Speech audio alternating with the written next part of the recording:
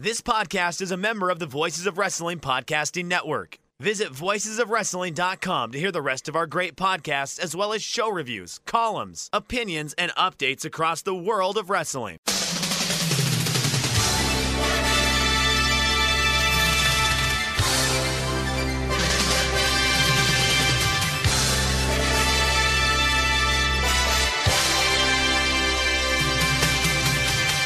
Hello everybody and welcome to the Super J-Cast presented by MyBookie. I'm Joel Abraham, joined by Damon McDonald. Damon, you do well. Excited to hear the bar is coming along nicely. Everything going great. So far so good. You know what I mean? As best as it can be. Spirits are high. Pro wrestling is, well, let's not even say pro wrestling. Let's just say G1 because to me, that's all that matters. And to you, maybe it's not all that matters, but it's an important piece of the puzzle because it's G1 season, Joel. You know that, and it is. I feel it's been some of the best pro wrestling we've seen in 2020, hands down. So, what is there not to be happy about? What is there not to be excited about? We got good stuff, and we got plenty to talk about. We'll get there. What's that? We'll get there, mate. Don't worry. Yeah. Oh, really? There's plenty. Really? I've heard some rumors, if you don't mind, if we want to start there. I've heard some rumors we're making friends online, Joel. Well, okay, look, we'll get there. All right. I think the first thing we need to do, cheeky little victory lap, because there was the big announcement on October 6th that after Power Struggle, we are indeed going to have a joint World Tag League and Best of the Super Juniors tour. So that's going to start November 15th. Finals held at Budokan Hall, which is big. And they're going to run joint show for the opening night and the final block night and the finals themselves. The rest of the tour they're going to feature on alternating nights. So, first of all, let's pat ourselves on the back for being the first people to break that. A little hat tip from Big Dave. Yeah. David, your thoughts on that announcement? Like I said, we kind of knew it was in the works. Yes, our victory lap. We always loved. Why would anybody doubt us at this point? I mean, are there still people that question us? I hope not, because they. You know what? You know what makes me laugh, Damon? When I see these things popping up on Reddit and I see replies with the caveat, "If this is true." Come on. Right, come on. If this is true, don't fucking insult us like that. How dare you? Right. If this is true, when have we ever missed? We don't like if we're giving you a pastrami sandwich, we don't miss, right? I'm just saying. Here's the problem: those dopes don't listen. They'll comment. They don't listen. They don't listen, and they should. They might learn a thing or two. The people who do listen know, and the people who do listen tip the caps appropriately. And bow before the leaders of pro wrestling podcasting. They know. Bow. All right, we're taking this terribly. But yes, the people who listen know. And the people who don't listen, they're trying to be their own little speculating news source. And, they're wrong. And we laugh and we giggle. And they're wrong. But enough stroking us, Joel. We could do this all day. We could do 4 hours of this. We could do 4 hours of this type of radio. But that's not why we're here. We're here to talk pro wrestling. So the question was World Tag League and Best of the Super Junior. Doing a little alternating nights, right? That's they're going to shoehorn in everything, aren't they? We're not missing a beat. How many tournaments have there been? So I'm just going off the top of my head, since the restart, there was New Japan Cup. Yeah. There was the Never Six-Man tournament. Yeah. There was the Junior Tag Title tournament. There was the KOPW tournament. We got G1, Best of the Super Juniors, World Tag League, the New Japan Cup USA, and the Lions Break Crown. Yeah. If I haven't missed any, that's 9 tournaments. I mean, that's a lot of tournaments. And again, I'm a guy who loves a tournament. I love a bracket. That's all it's been all year. Like, has there been anything else that not? I mean, the post-Cup evil thing, but that's it. I can't think of anything else. Can you? That hasn't revolved around a tournament? No, I'm just laughing at myself back. I think it was before they announced the Never Six Man, because there was a little run of some very dry Korakuen lineups, and we were saying, there should be more tournaments. Why aren't they doing tournaments of this and tournaments of that? And the Monkeys' Paw close, and now. Have I got to watch all these Tag League Best of the Super Junior show? Because I'm not going to lie, doing the G1, this is a struggle for me. So I don't know where I'm going to muster the energy or the enthusiasm, or just find the time in my busy hotel schedule for watching all of these shows. And I'm curious what format it's going to take as well. Like, how many participants? Is it going to be like double blocks? Is it going to be single block? I've tried to sort of work that out by looking at the dates. I can't quite figure it out myself, so I don't know. I've got no idea who they're going to get back for it. It's a big question mark for me, and I'm excited. So, unless we receive any whispers or rumours, then I'm going into this thing blind. And I always like that when they do the announcements and we don't know who's going to be in things, which makes a change, doesn't it? But I'm all in favour of Best of the Super Juniors. Love that. Yeah. Throw World Tag League again. If it's in a maybe condensed form. I mean, last year's was pretty full on, wasn't it? There was like 18 teams or something mental like that. I mean, you got to figure in the AEW people coming over, right? Did you factor all those, the entire roster coming over? All right. Okay. Are we doing that now? Are we doing the Forbidden Door? Okay. Well, I wish we could get it out of the way. Have people log off now. Okay, well, question. So Louis says, with the recent departure of Harold in New Japan, the upcoming Best of the Super Juniors World Tag League tournaments, is there a chance the Forbidden Door has been cracked open a bit? James says, are you excited for Orange Cassidy in the Best of the Super Juniors? Something that is definitely going to happen. And Slam Jamster says, when Dark Order debut in NJPW, how many titles will they win in one night? Right.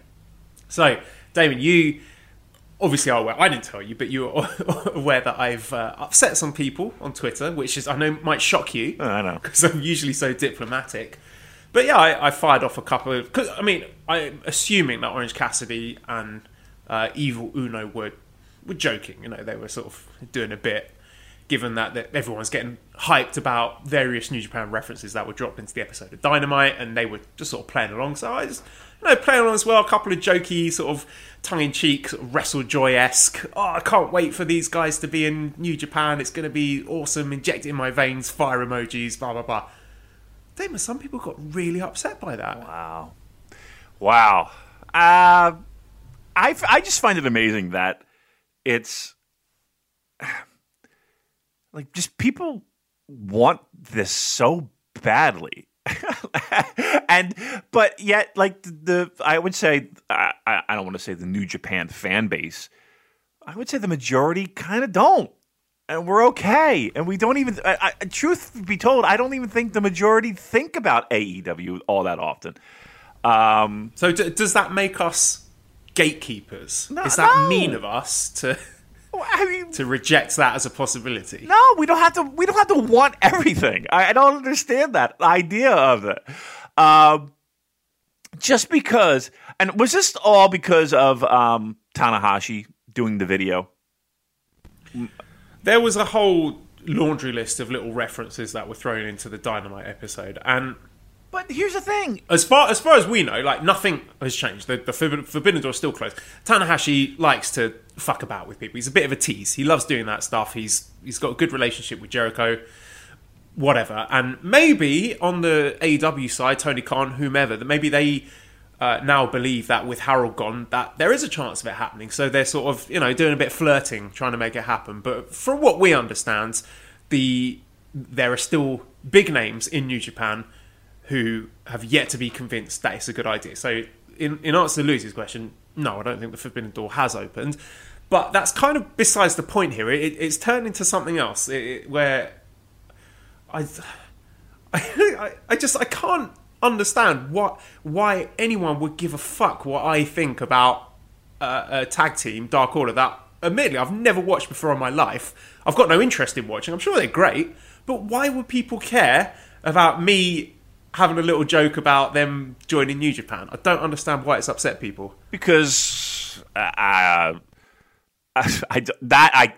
mean, I can only say that we have I don't want to pat myself and you at the same time on the back too hard. But I think we have a voice and an important voice in the world of New Japan Pro Wrestling fandom, at whatever the fuck that is worth. So I think that when we do tweet something out like that, it does get amplified, right?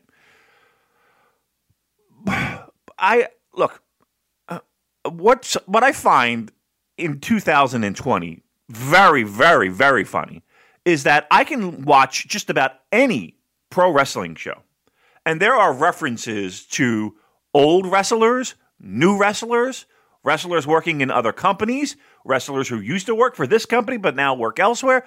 I mean, I'm watching G1. I can't tell you how many fucking Kevin Kelly references, Kevin Kelly made, rather, to, go down the fucking laundry list.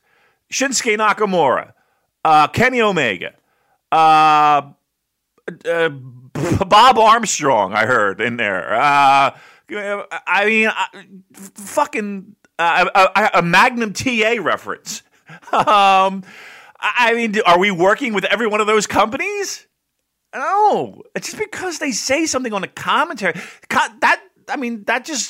All that's saying is that the management has given them the okay to treat pro wrestling with some sense of history. Like, we're not ignoring where things come from and where things have been in the past, or where a person has worked in the past, or a relationship they might have.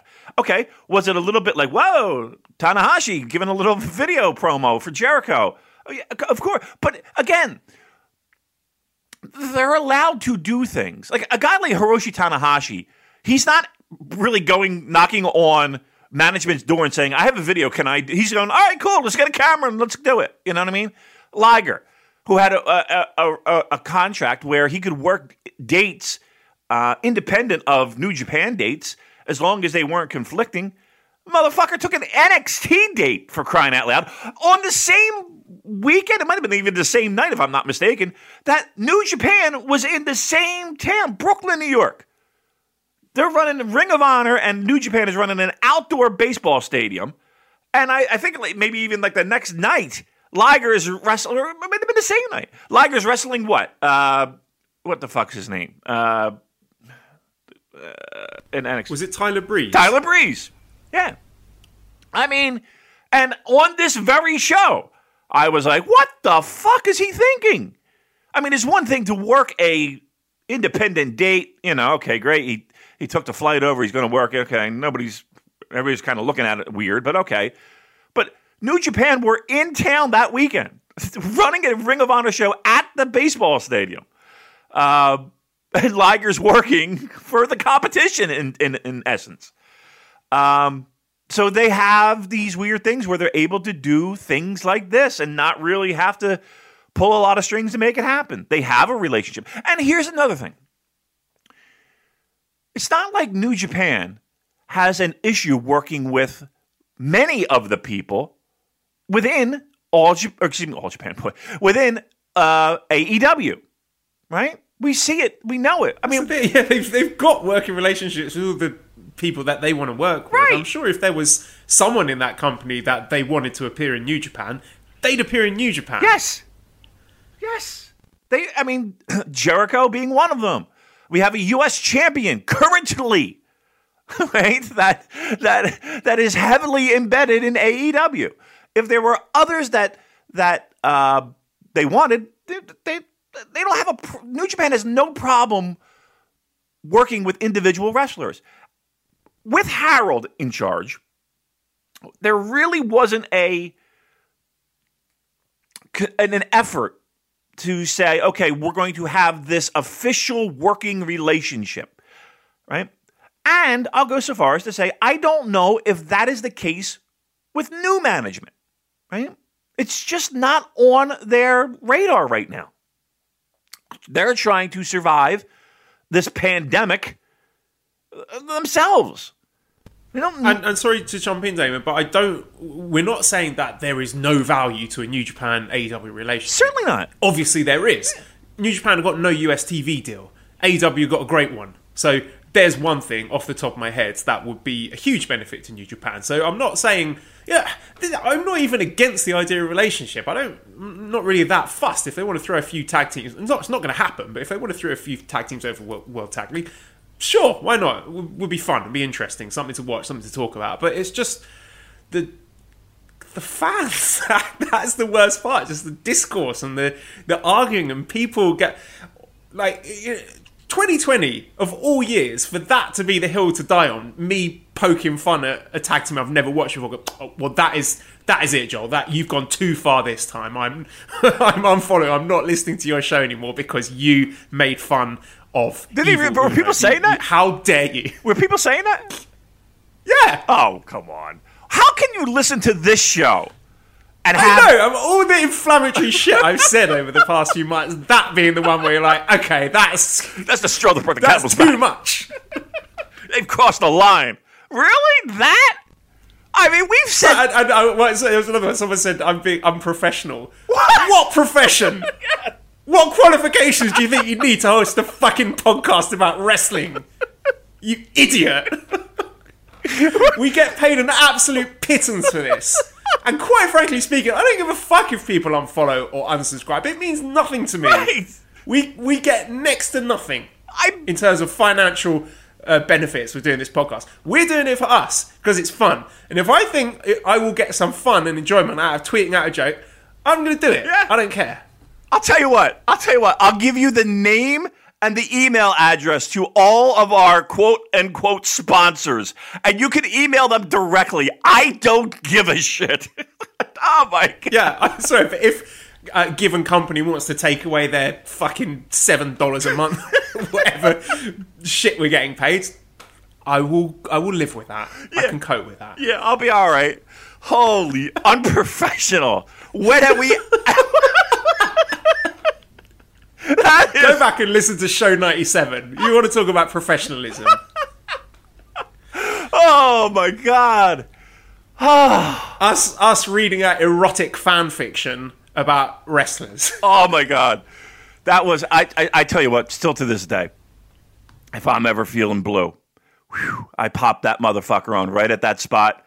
I laugh so hard to this day. Just you cracking up. And you making me laugh. Is it in there? Yes! Oh, such a great moment in our lives. All right, yeah. I don't... Look, listen, I'm not... I don't have such a self-inflated sense of my own importance that anyone's significant. So you don't need to worry. If you love AEW and you want AEW and New Japan to have a working relationship, me tweeting a joke is not going to affect that. Yeah. I guarantee you, the people in charge... Obari, Gedo, Sugabayashi, Kidani, they're not looking at my tweets. They're not reading that thinking, oh, well, if Joel says that this tag team's not worth calling up, then we better scratch the deal. Yeah. Please, you should not care what I think about wrestlers I don't watch. It's...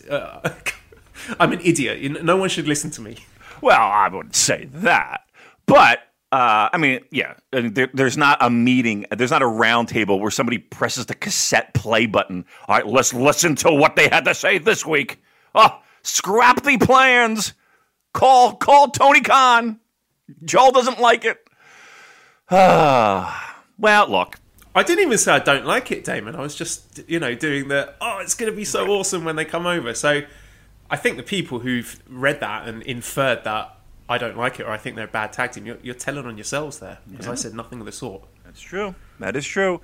And again, there's certain people that they work with currently, they have no problem working with, and I would not be surprised to see other people working there. I would not. That is not to say that we have heard anything about any type of working relationship between the two companies at this point. In fact, we were, to the people we talked to, it was almost a joke, like, can you believe this again? So again, until you hear from us, but until you hear from us, relax. It's the same as it is. The idea that this has to happen and that this eventually will happen is, I don't know why. Like, yes, aside from, well, you know what? No, I'm not even going to get into what the benefits are. We have other things to talk about, and who cares? But yeah, I just don't understand the idea of people just in 2020. That's the hill they're going to die on. So, all right, well, bye. What can I tell you? Well. All right, let's get on to the good American wrestling then, which is Lions Break Crown. No, I'm joking. I think I'm the only person who watches this NWW Strong thing. So here is me watching the Lions Break Crown for your sins. It was all right. It's fine. We had a 6-man tag team match. Blake Christian got the win pin. He's pretty good. One to keep an eye on. There's a lot of very solid wrestlers on this show who I personally think would slot in seamlessly in a Best of the Super Juniors or a tag league or something like that. So I think they've got a good thing going there, and it's very watchable, in my opinion anyway. We had the final of the Lions Break Crown, the tournament, where Clark Connors defeated Danny Limelight with a Boston Crab. As I predicted, Damon, I thought Clark Connors was going to be the winner, and I mean the match itself was fine. There's nothing spectacular, but it's just interesting to look at it in terms of the function of this tournament, which was to get Clark Connors over. So they got all these talented guys with nice little gimmicks, neat and tidy in the ring, good stuff.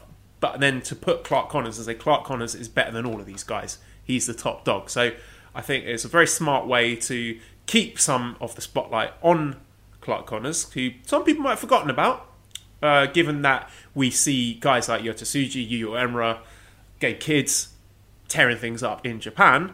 To just say, hey, don't forget about Clark Connors. This guy's good, and he's going to be a player moving forward. And we had a fun 12-man elimination match at the end, where we're involving some of the big names, guys like Jeff Cobb, Jay White, Kenta, who did really well. And we got to credit their commitment to the cause, Damon, for flying back in the middle of the Grade 1 climax, sneaking in, somehow managing to get past the quarantine rules to film this elimination tag match. So yeah, hats off to you guys. I mean, you got to respect the hustle there. So yeah, there we go. There's New Japan Strong, which no one else watches apart from me. Aww. So let's get on to the G1 then. C Block. Okay, Young Lions. Yeah, I was just talking about the Young Lions. It does seem that, well, the wrestlers are certainly keeping track, because we saw Gabe Kidd holding up 4 fingers to indicate the number of matches he's won. And it looks like by the end of this tour, things are going to be pretty even, if not. I mean, it wouldn't shock me if they're all 3 of them are on the exact same numbers of wins, draws, losses. I would like it if one of them is, if there's some sort of hierarchy at the end where we can look at one guy and say, okay, yeah, this guy, he had the most wins. He's head of the C Block. He's top of the class here. He's the one we want to keep an eye on. But we've gradually seen throughout this tour little flashes of individual uniqueness coming in with these guys' movesets. Like we had a really great match between Uemura and Tsuji a couple of days ago, where Uemura had a spectacular arm drag into a little elbow crank submission move there, and his double arm suplex move there. We got Yota Tsuji working in some lucha moves, Gabe Kidd with a sort of European brawling style. So I like the way that they're starting to show their own styles coming through, even if the matches kind of all blend into one after a certain point. So, Damon, you got any hot takes on the Young Lion matches? I think the idea of keeping it interesting until final nights is the idea here, keeping them all pretty much on a somewhat level playing field, and then kind of having one guy break out in the pack, probably like around the finals to be, I don't know if we want to call it the definitive winner, but at least for those scoring at home, they'll have a person who made it out of G1 with the most wins. The one thing I will say is this: I love the fact that it is the same guys every night, right? And logistics kind of made that happen. I love that it's the same guys. I love that even in the beginning with a Young Lions match, there is something to kind of keep track of, and a little mini contest, a little mini tournament, or again, something of value, every match meaning something. In the first match that, they usually don't last more than, 6 minutes, 7 minutes. And they can all feel the same in a certain degree. But again, I do like the idea of it's really a battle between three guys that, in a somewhat round robin tournament that keeps it interesting. I think there hasn't been a bad match, right? I guess that's really what it is are these matches good? Or in the standard good matches that we see. There hasn't been one match where it's been like, things fell apart. Oh, somebody pulled the string on the sweater, and like every match can be a little bit of the same, can be a little bit repetitive, but overall they're all good.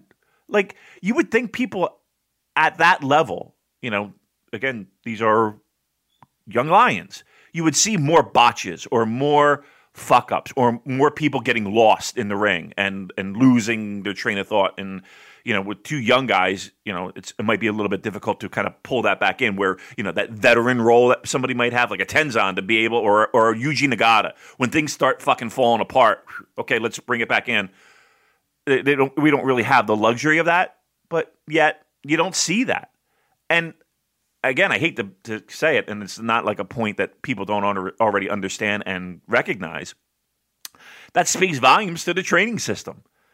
And compare that to other training systems, and where you just see people getting lost in the ring and just looking like a deer in headlights and just, nothing looking solid and nothing looking crisp and nothing looking legitimate at all. You got this. And I'll take this every day of the week. I did forget to mention, from just cycling back to the Strong thing, David Finlay won that elimination tag match, so it looks like he's set up for some sort of challenge. I think he wants to challenge Kenta for that briefcase. So another long journey for Kenta ahead. So David Finlay, thumbs up there. Samuel says, has Uemura hinted at an excursionless graduation from the dojo by beating a senpai? Would love to see Tsuji and Uemura beat their mentor, who could turn to them and say, you're no longer a young lion. Uemura and Tiger Mask, Tsuji and Tanahashi. Now that's an interesting one. I think Tsuji, for his part, is still very keen on going to Mexico. Apparently started learning Spanish, and you can see that he's got his sights set. That's where he wants to go. Not sure about the other two. And again, I don't know in this crazy COVID world if the excursion is necessarily something that New Japan can rely on at this point. So I would say it's very much up in the air. And again, I think that also goes for the ones who are out at the moment, like Oka, Umino, Narita. So, yeah, big question marks over those excursions for me. Yeah, that's a shame, too. I mean, imagine being a young guy training hard to have that be almost you're at a certain level when you reach that excursion time, and to have that taken off the table. I think there's a lot of people that are like that, athletes all over the world. I mean, look at people training for the Olympics, and how they've had to be pushed back. So, yeah, I think it's all depending upon where we are in the world with COVID-19, Joel. And if that cleans up, you'll see more excursions. But until that time, I don't think it's on the radar.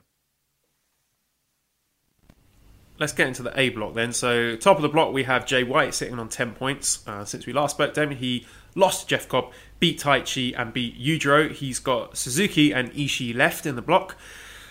I think he's been one of the most impressive guys, most enjoyable guys for me to watch so far in the tournament. I thought the match against Cobb was excellent. I thought he made Cobb look great, even though he lost the match, obviously. So, yeah, Cobb would look great. But it was a really well-worked match, and I loved the bit at the end with Cobb picking up Gedo and throwing him at Jay White as Jay White's hoist by his own petard. I thought that was a really nice way of finishing the match there. Taichi match was great. Two of my favourite wrestlers, so I like when you get the heel versus heel dynamics, and they had that kind of strange respect for each other. And Jay's talking that in the backstage interviews, I like you, Taichi, and applauding for him when he's doing the singing entrance. So that was a lot of fun, and I thought it was a really good match as well. And then the Yujiro match, very interesting from a storyline perspective. I thought it was hilarious, Jay coming out in like his tracksuit and his trainers, his bright red trainers, didn't even bother to put his wrestling boots on.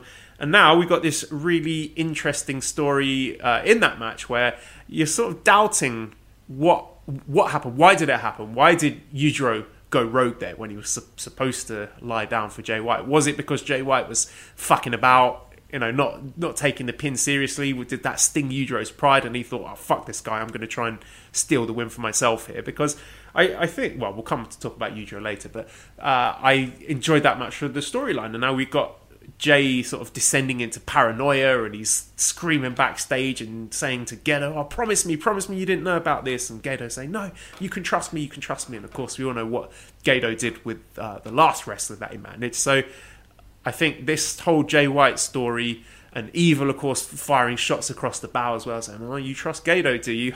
Interesting. Very fascinating to see where this goes for Jay White. So not only have his matches been great, I think he's been one of the best wrestlers in this G1, but the storyline stuff is gripping for me as well.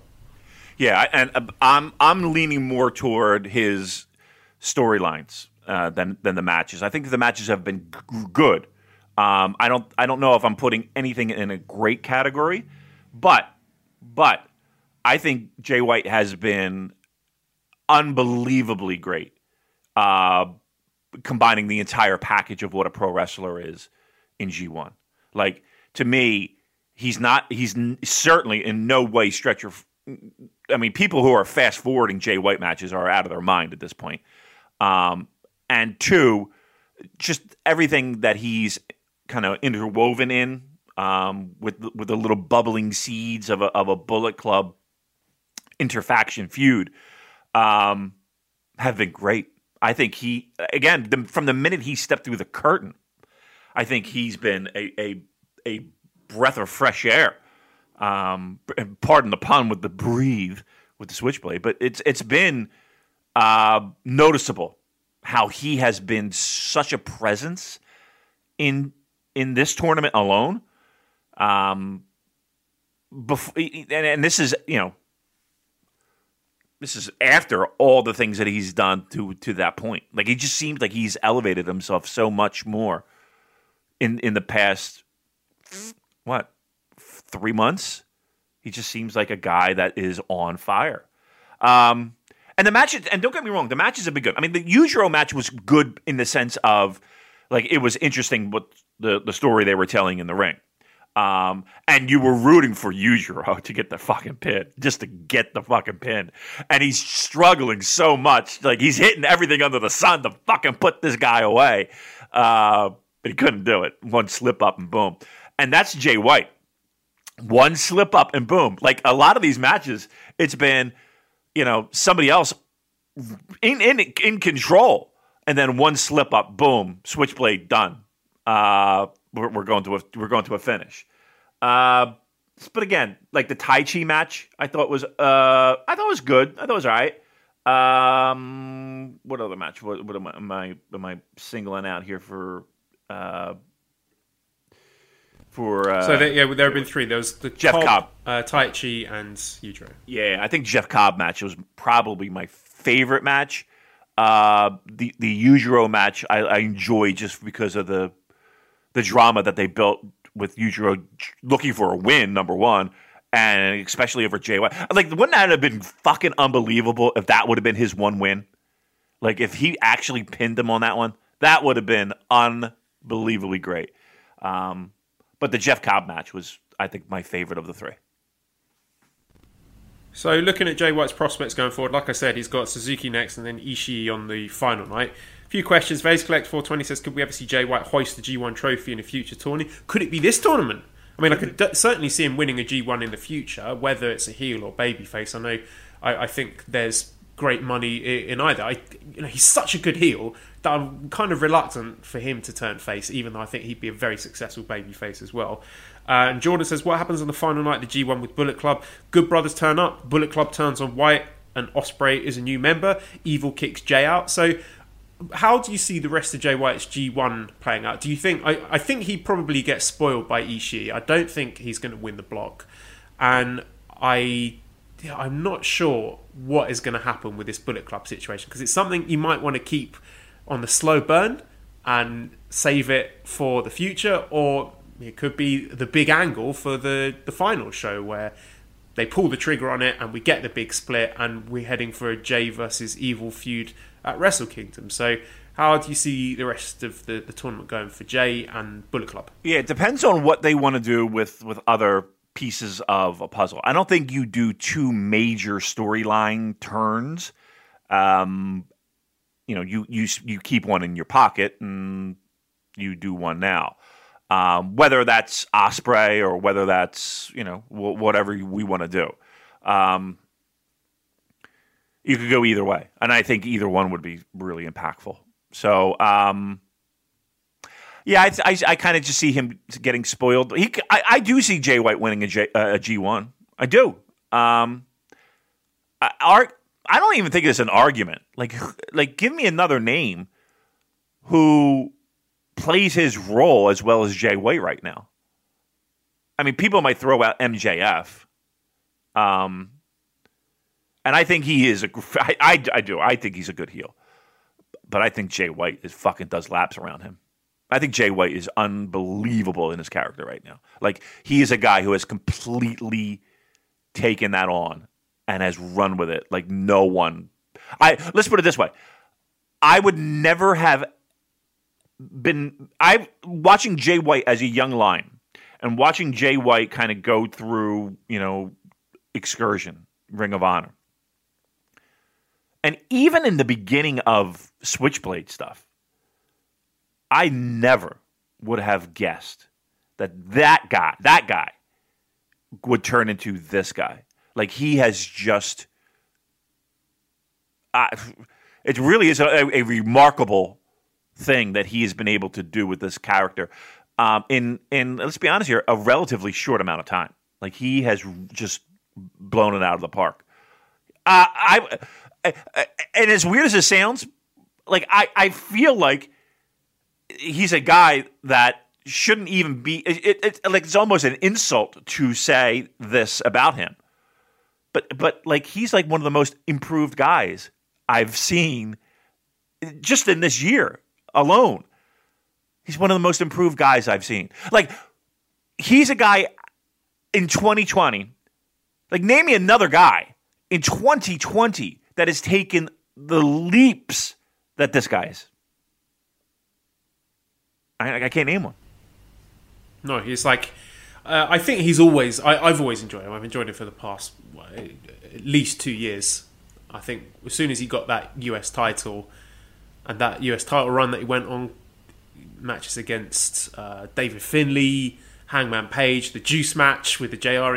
Even from back then, I've loved Jay White. I've been all on board. But there's certainly something about him now. And I've said before, I think the clap crowds thing, he is doing that better than anyone else in the business. And he is he's just squeezing every last drop out of that, making it work for him. And he just looks and carries himself like a top star, an absolute megastar.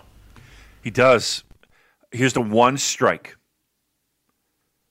And again, this has more to do with New Japan purists, shall we say? Like, you're not getting that. I mean, have we seen that killer Jay White match? Have we seen that yet? If you're asking me what I think Jay White's best match was, I would say last year's G1 final. I thought it was outstanding. But I guess what we're looking at here is for him to put the shenanigans to one side and wrestle that, the quote unquote pure New Japan main event style that most of the casual Western audience seem to crave. Yeah. We know he can do that. He can. We know he can do it. He's just choosing not to because that's not how Switchblade Jay White would wrestle a match. He's a guy who knows that he can't beat the top guys, on most days unless he catches them off guard. So he does. He relies on that cheating. So the day will come when he stops doing that. It will come, And I think at that point, then everyone will be on board the hype train and realise what a megastar this guy really is. I'm in agreement. Give me a letter grade for his G1. I'm giving him an A. A. I'm giving him a B+. B+. Match quality hasn't been as good as others, but overall, I think he's been just fantastic. So I'm going to go B+, because I still think there's a couple nights to go where we're going to see some things kind of play out that might change that letter grade. But let's give it a B+ for right now. Let's move on to Kota Ibushi, also on 10 points, who beat Will Ospreay, lost to Shingo, and then beat Suzuki. He's got Yujiro and Taichi left. And with Okada working the different style in this G1 and Jay White doing his shenanigans to some extent, it seems like Ibushi and also to an extent Shingo are guys that are being leaned on to deliver that epic main event style match that people crave. And I don't think he's hit the heights that we know he's capable of, but I still think he's putting on some very, very good matches. The Ospreay match I thought was very good. I liked it. I didn't like it as much as their match in the previous G1, but I liked it well enough. I thought there were some really creative spots in there. I liked Ibushi countering the Oz Cutter with the jumping knee, the Bomaye. I thought that was a really nice spot. Didn't hit completely cleanly, but that didn't really affect my enjoyment of the match. I thought it still looked great. The Shingo match, again, very, very good match. Feel like they could have a better match in them, so I don't know if that's something they're heading towards, if there's going to be another singles match on the horizon, but it just felt like they could have gone an extra gear or two, but didn't. And a Suzuki match, I thought Ibushi was terrific in that, and Suzuki is a scary, tough guy who can do the grappling, the submissions, and the striking. But Ibushi, even though he sometimes, is a guy who likes to do wacky stuff and flippy stuff, that deep down, when push comes to shove, he's a tough motherfucker, and he will stand toe-to-toe with Suzuki and trade strikes with him. And that match just turned into an absolute slugfest, and it was great. I really, really enjoyed that Suzuki match. So... your thoughts on Ibushi so far? Ibushi's been great. Like he's been a rock. You could put him in the ring with just about anybody, and you're guaranteed at least a very good match. The Suzuki match I thought was fantastic because he's a guy that I don't know. Maybe people might sit and pigeonhole him and label him as a guy who is more interested in flying around than exchanging strikes. And even from the opening bell with Suzuki, it was just strikes and strikes. And you got to tip your cap to him because he took a fucking beating. He took a beating. And Suzuki had two matches back to back with Will and Ibushi, two guys who maybe somewhat similar. And he beat the piss out of both of them. It was a pleasure to watch. I liked the Shingo match a lot. I thought that was really good. I liked the Will match a lot. I think he has been an MVP type performance. I don't think there's a match where I've been like, let me look for the fast forward button. But I tell you what, maybe it's because it was the most recent one that I watched. The Suzuki match was just unbelievable. There were a couple moments where I'm jumping out some of the headbutts, some of the fucking, and we say it all the time with Suzuki too. His fucking strikes are just the best in the business. I don't give a fuck what anybody says. They just have this sound that no other person can create. But Ibushi he's been top notch for me. He's been top of the heap. I would give him a solid A so far. A question from Elliot said, what made that Suzuki-Ibushi match so special?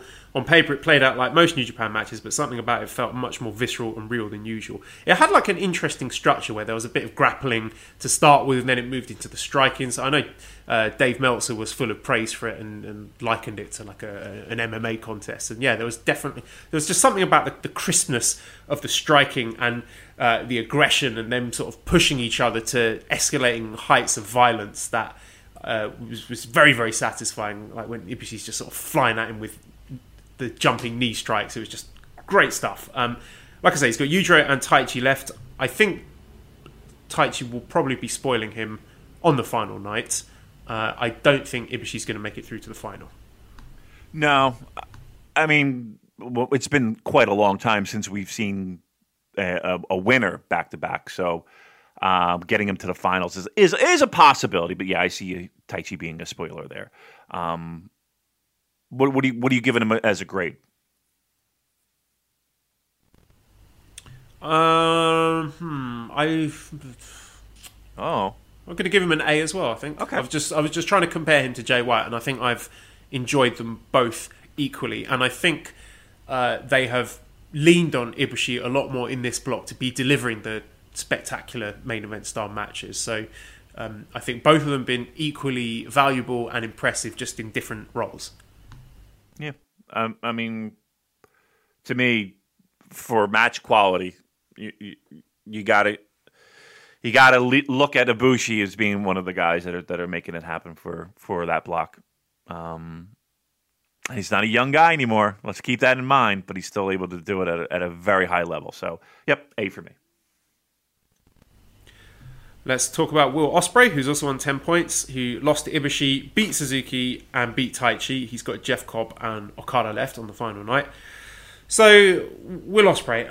Okay, well, obviously I made my feelings pretty clear about the Jay White match. And the Ibushi match, I thought was very good. That's more of what I want to see from Ospreay, because I don't think selling and doing limb matches are his strong point, because it just doesn't suit his moveset. He's got a very spectacular, flashy, high-flying style with lots of flips. And again, I don't think he's really changed that style at all since moving to heavyweight. He's still basically doing the same moves as he was doing when he was a junior. But he is better in those spectacular matches where he doesn't have to worry about, oh, I've hurt my leg, so I shouldn't do this move. So it's like split into two. My thoughts on his last three matches. I thought the Ibushi match and the Taichi match were very good, and that's more of what I want to see from Ospreay.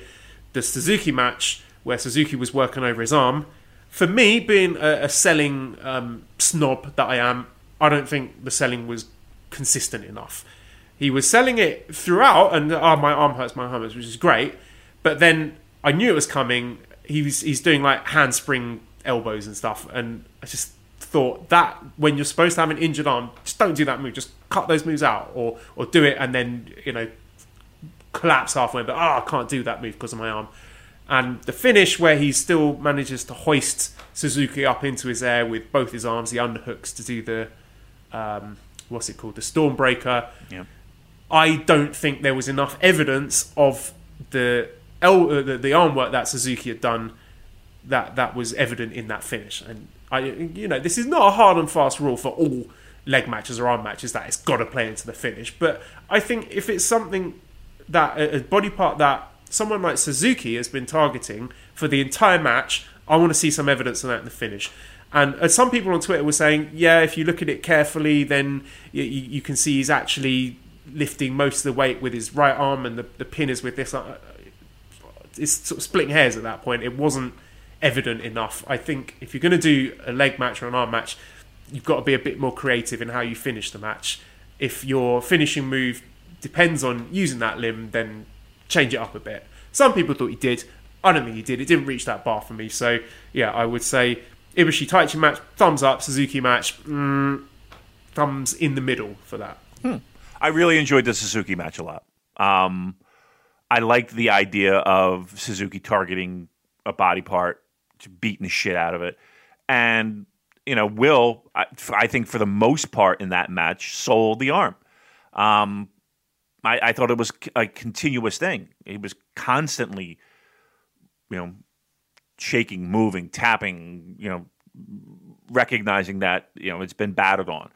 Yes. And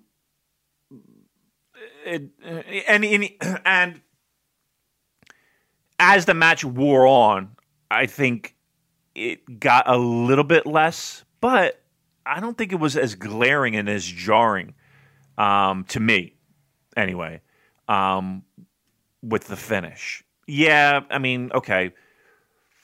There was... You would have liked to have seen a little bit more, and better yet, a different finish, right? Something that didn't necessarily... You needed a decent amount of arm strength to perform. I think that would have made it... I don't want to say a 10 times better, but it would have made it I think it would have removed that piece of the puzzle that I think a lot of people had trouble swallowing. That being said, I thought the match was fantastic. I really enjoyed that one. It was one of my favorite ones for Will in G1. And I think Will's had a really great G1.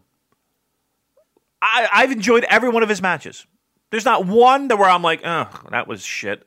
Or even one where I was like, that was okay. Like when the 3 count hits, I'm always putting that, like, all right, that was really fucking good. Give me a letter grade for Will Ospreay. It's really tough. I asked the hard questions, Joe. You do ask hard questions. I'm going to give him a B. Okay. I think he can do better. I think he can too. I think just don't do selling matches, and maybe give a bit more to your opponents. And I think he's giving less to his opponents than he did last year. So I just think he's taken a bit of a step back. But actually, on the other hand, I want to give him praise for something, which is his heel work, because he's come across as absolutely obnoxious. Mm-hmm. In a Taichi match, he came across as this really horrible Ibushi match as well. He was just acting like a little prick. So I think that is something. I mean, I'm sure it's intentional. I don't know what it's building to, but I think that's something that's been effective so far. Do you think you got two guys, and I don't think Ospreay's in this category of a guy who's holding back intentionally to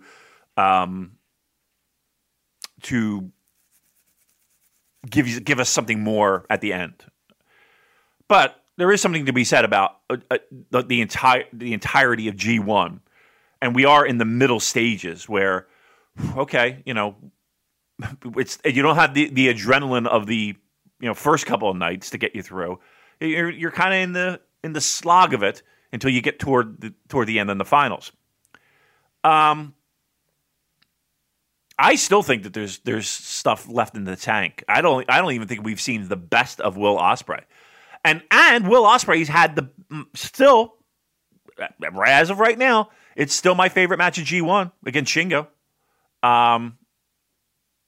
Do you think that final match where you have Okada, and I'm sure we'll talk about more, kind of starting to hit his stride when it comes to what we want and expect from Okada, and Will Ospreay, who we still feel like has more left in the tank and still hasn't even given us the best of Will Ospreay? Do you think that kind of comes to a head in the finals? Not finals, but the semis? Yes. I have confidence in both guys that they've worked with each other enough in the past, and there's enough mutual respect there that they will be able to put on a match that is worthy of that spot on the card. Yeah. We've got another interesting question here, actually. Violent Skipping says, is Ospreay's Kenneth cosplay coming from The Office, or is it all his own idea? I don't think he's deliberately trying to behave like Kenny Omega, but I think it's interesting that he is fulfilling a similar function on the cards and wrestling a similar way. I mean, would you agree that the style of a Will Ospreay match is not dissimilar to a Kenny Omega match? Because very athletic, 100 miles an hour, lots of big flashy spots. Yeah, Yes, and I will also say, asterisk, that's not a bad thing. You know what I mean? That's not a bad thing. Yeah, definitely. There was a hole. Kenny Omega did leave a hole in the roster when he left for those sort of matches that are going to make casual Western fans sit up and take notice of. And Jay White, we love Jay White, but he is not that wrestler. He's a completely different guy. So I think, I don't know in terms of if we're talking specifically about Bullet Club or heel or whatever it is Ospreay's doing, but in terms of the style of matches, I think he has basically filled that Kenny Omega spot. So he's got Cobb and Okada left. Do you think he beats Okada in the final? I don't. I think he's going to push him close, maybe get close to the 30-minute time limit, but ultimately be unsuccessful. I don't know, man. I think there's a very good chance he does win. I really do. I think there's a very good chance he wins. To me, you don't just put that match there just because it's a great match on paper. Like there's something else there. And I think everything that we're seeing with Will, from everything that you described, helps bring us to that point. When I saw that match, Joe, they could have put that match, Hiroshima, Osaka, they could have put that match at any point. There's a reason why matches are put there. I don't know. It's to me, it's either a win for Ospreay, a clean 1-2-3, or it's something happens. I don't want to say I'll be disappointed if none of those two things occur, but boy, it just really fucking feels like there's a reason for that match being placed there. Other than it's going to be a great match. Let's move on and discuss Kazuchika Okada. So he's got 10 points as well. He beat Suzuki, Cobb and Shingo. He's got Ishii and Ospreay left. Okada, the big sigh before this one. Let me start with the questions here. Daryl says, who, if anyone, has been a disappointment? My nominee would be Okada. Seems like this angle was drummed up by the people who brought to us being the elite. Why would someone this great purposely behave so illogically and incongruent with his established character? And Andrew says, people have been saying Okada has been pretending to be bad to tell a story. What if it's the other way around and he was always bad, pretending to be a good wrestler and only wrestling good matches to tell a story? Go it's away. A joke. But. I know, but I know. Okay, I think I'm gradually coming on board with this Okada thing because the matches are getting better. The Suzuki match was, getting into what you expect from an Okada Suzuki match. They've had spectacular matches in the past, and then he did the sit-down pin, which he used on Kenny Omega, he used on Chris Jericho, Yano used on him, and I get that's part of his little back catalogue, and he pinned him, and I was like, oh, you fucker! I was angry when that happened. Because I thought they've got a better match in them, and he just stole the win just as the match was getting going, and Suzuki was angry as well. And then I thought, well, maybe that's the intended reaction, isn't it? That he's kind of sneaked the win there when I was over for him to get a more sustained beating. So the fact, again, it got a reaction out of me. Something to be said for that. Jeff Cobb match, again, I thought that was good as well. He's sort of getting thrown around by Jeff Cobb, and Jeff Cobb starting to get a bit cocky, thinking, yeah, I can beat this guy. He's not 100%. He's not taking it seriously. Jeff Cobb gets a bit arrogant. He's doing the Rainmaker pose, gets caught out by the same pinning combination. And then the Shingo match was where, and I said on Twitter, it's a bit like a JRPG in these games. There's usually a part in the game where the character will lose all of their abilities, and then you have to get the abilities back one by one before you go on to the final part of the game. And that's what it feels like. That throughout this G1, Okada is getting one of his signature moves back each time he goes out, and everything's getting a little bit crisper, a little bit cleaner. I don't know if that justifies him wrestling in a slower, more boring way at the start of the tournament, because at the end of the day I want to be entertained, and a lot of the matches he put on earlier in the G1 and before the G1 were disappointing, and I'd expect more from me. So the Shingo match was great. I love the Shingo match, and it just seemed like he was about to put everything together, the Osaka crowd were going nuts. They were, they're not allowed to shout, but they were still making a lot of noise. There was still a lot of audible sound there. And it got to that climactic point in the match. He's doing his signature spots. He's doing the picture-perfect drop kicks and a tombstone. And then he grabs the wrist and you're like, is he going to do the Rainmaker? No, he's put the fucking money clip again. And then the crowd was like the air being let out of a balloon. And they wanted to see the Rainmaker. They thought they were going to see it. And he eventually beat Shingo with the money clip. And to be fair, Shingo sold it like death. Shingo did a tremendous job selling it. Nearly, grabbing the referee, putting the referee back when the referee is about to call the match off. And then Okada adding that little backbreaker move into it to lock it in tighter. And Shingo looking like his eyes are going to pop out of his head. So Shingo was tremendous in that match. Like, incredible performance, getting that submission to look dangerous and deadly. So I guess what I'm coming to is I think I'm nearly there with the Okada story, but I need to see what the payoff is before I can say whether or not I think it was a success. Because at some point, you imagine he is going to do the Rainmaker Lariat. Is it maybe he's going to transition the money clip into the Rainmaker? It could be against Will Ospreay. It could be against, I don't know, Evil in the finals. Maybe saving it for Wrestle Kingdom. Is the impact of that compromised by doing it in front of a clap crowd? Am I really going to be able to say, yes, this was a successful storyline when the only way people are allowed to react to it is by clapping? So I'm kind of in two minds about this statement. I'm struggling with it. I think it's all been very intentionally done by Okada, and to use a disgusting sexual analogy for it, it's like, he's edging, and you're getting there, you're ready for the big bit at the end, and then he's leaving you with blue balls or ruined orgasm. In the hobby, it's not easy being a fan of ripping packs or repacks. We hype ourselves up thinking, maybe I can pull a Ken Griffey Jr. rookie card, but with zero transparency on available cards and hit rates, it's all just a shot in the dark. Until now.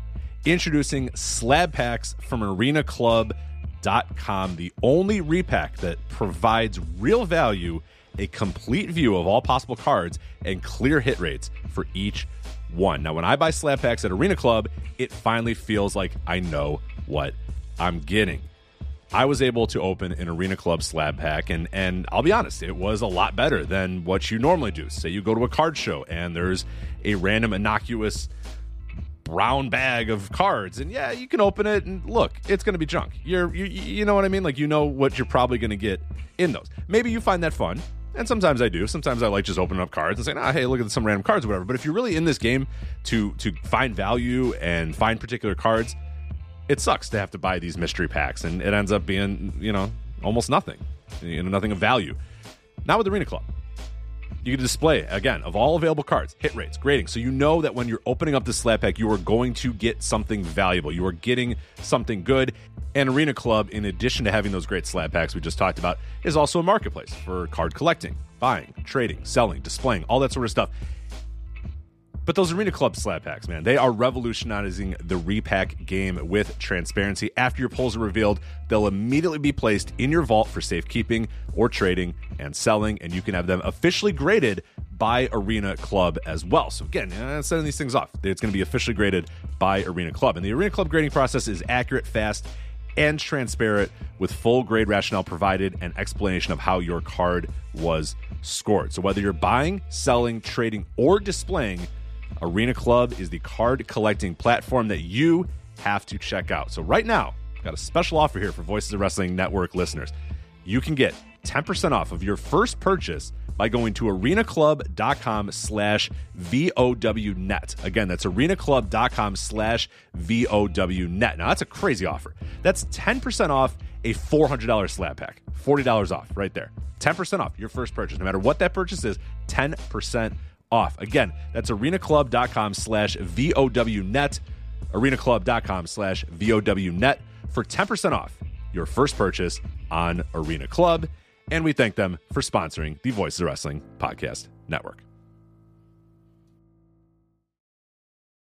Whatever disgusting metaphor you want to use there. But it all feels very intentional. but I can't give it the double thumbs up until I've seen what the payoff is. There's not a podcast on God's green earth that's going to compare Okada matches to Edge. I love it. That's what it felt like in that Shingo match. Like he's got our dick in his hands and he's doing all his little tricks. You're like, oh yes, come on, Kazuchika, give me release, and then you get a sad little dribbly ruined orgasm at the end when he slaps on the money clip. You're like, oh, you're so close to it being perfect, and you ruined it. Oh yes. I know it's vile, but am I out to lunch? It's pretty hot, Joel. Analogy. I got a boner. I'm not gonna lie. Look, the Shingo match was the first time where I am on the edge of my seat, and I feel like I've been taken back in time with an Okada match. It was the first time that I'm like, he's here. He's back. I can't tell you how many times I've said he's back. And again, New Japan production, chef's kiss. They were right there. They are on top of the shit like no one's business, right? Again, zooming in on the wrist control stuff, because again, making us ache for it. We're aching for what in essence is a clothesline. Think about that. You know what I mean? Like, we are aching for that. But this was the first match. Everything felt crisp. Everything felt like had more pep. Everything had more spark and sparkle. Everything. From the minute he walked in the ring, everything felt like he was back. Right? So yeah, I can't think how anyone can think these past matches haven't been an intentional thing. Because in an instant, the dropkick had, 6 more inches. The punches and the strikes were that much more crisp. The timing was there. The energy was there. The fact that I gave a now again, maybe it's the opponent. Shingo was fucking great. Fucking great. But this was the first time I felt an Okada. That's it. This was the first time I felt an Okada match. And everybody in that fucking building begging for it. You're right. They're begging for that fucking clothesline, that fucking Rainmaker. And still, we didn't get it. So yeah, this no doubt is intentional, because you don't just turn it on. You don't just turn it on. Everything that we've been craving for, and you're right. It's piece by piece by piece by piece by piece. This is masterful, actually. If you want it honest, this is pretty fucking masterful. I wasn't on board in the beginning by any stretch of the imagination, because again, you don't understand it. You don't know why you're on this fucking dirt road when there's a highway right next to you. And you're like, why am I on this fucking dirt road? Just get on the highway. I'm bouncing around. I'm uncomfortable. This isn't fun. There's an on-ramp right up the street. That match put us on a fucking on-ramp. That got us on that got us on pavement. That got us on the highway. And away we go. So yeah, maybe could it be injuries? Of course. Could it be just a guy working smart and saying, okay, I'm going to take it easy for a little bit until we get to of course. Could it be a guy? Again, 2020 has not been the greatest year for Okada. It has not been. Let's be fair. It started off amazing. The two Wrestle Kingdom matches, incredible. And now you've laid it out like that. It seems like he's thinking, okay, like exactly like you said, I'm going to take it easy until these big matches, and I need to come up with a storyline to go along with it. Yeah. I mean, there's no other logical explanation for it other than that. And that's now that the realization is there of people kind of seeing that. Because, again, proof's in the pudding these last couple matches. These last couple of matches have nowhere near where he started. When do you think he bust it out? When is he doing it? Look, there's no one better when he's that.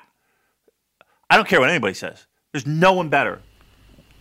That Okada. What do you think he's saving it for, though? When do we get the payoff? I'm telling you, man. I don't want to be disappointed by it, and I don't want me to fucking, work myself into a froth. I keep looking from the day they announced that match, Joel. That fucking Ospreay match just stuck out like a sore goddamn thumb. I think Ospreay. I think he pulls it out. Ospreay. Unless it's they're going a completely different way in the sense of angle and all that shit to do a turn or whatever. I have to think that that's the time to do it because. Okay, aside from that, yes, we'll have another one big show after, right, leading up to Wrestle Kingdom. And Wrestle Kingdom, Joe, I'm looking at my calendar. It's October 12th. We don't got that fucking far to go for Wrestle Kingdom, right? I don't think they wait that long. I think they do it here. I think they do it here, which will lead to a Wrestle Kingdom. But that'd be something if they did that they were able to stretch it that far, make it the Wrestle Kingdom, and that be the moment. Wouldn't be bad. I just think of Wrestle Kingdom as being redemption for a lot of people, and the stories being told. Kind of, we forget we're in G1, and usually G1 we're sweating our balls off in the middle of summer. It's October 12th. We don't got that far to go for Wrestle Kingdom. Yeah, so he's got Ishii, Ospreay left. I still think he's going to win the block, but we will wait and see how that plays out. I've got a question from Booze Leprechaun here. Our good buddy running the Discord. Say what you work for mybookie.com and you've got to come up with the odds of which match main events A block finals. At this point, are you still picking Okada Ospreay as the main event, or are you starting to shift towards Ibushi Taichi? So over to you, Damon. I believe we'll see. I still think Okada wins it, and Okada's in the finals. Do you think it's going to be either Ibushi or Taichi? No, I'm pretty sure that the main event will be Okada Ospreay, and I have been since day one. I agree. Well, again, Okada Ospreay is they have to you can't convince me that that's not the main event for that particular show. So no, if I'm laying down odds with my bookie, that's where I'm putting my money, Joe. And what else could you put your money on with my bookie? Well, I'm glad you transitioned smoothly into that. Well, look, my bookie. We all know what they're about, and we know how they can help you satisfy, scratch that itch when it comes to your sports betting. It's autumn. A lot of sports are winding down, right? World Series right around the corner. We just crowned NBA championship. We just crowned the Stanley Cup championship, but there's still plenty on the docket, right? We got the Premier League in full swing. NFL, listen, it's been a crazy season, right? Look, it's winning season, and it means doubling your first deposit. I'm going to say that again. Winning season at MyBookie. It means doubling your first deposit. It means free bets. It means super contests. It means survivor pools. So much more. MyBookie. Winning season is all about your chance to win big. Again, we said it before. Baseball, UFC fights, right? Football, both sides of the pond. Look, it's the craziest sports time of your lifetime. And the time is now. Simple. You make your picks. You win big. You collect your cash. I can't think of anything more simple. Invest in your sports intuition. Select from hundreds of future bets, or you can bet games in real time. MyBookie's live betting.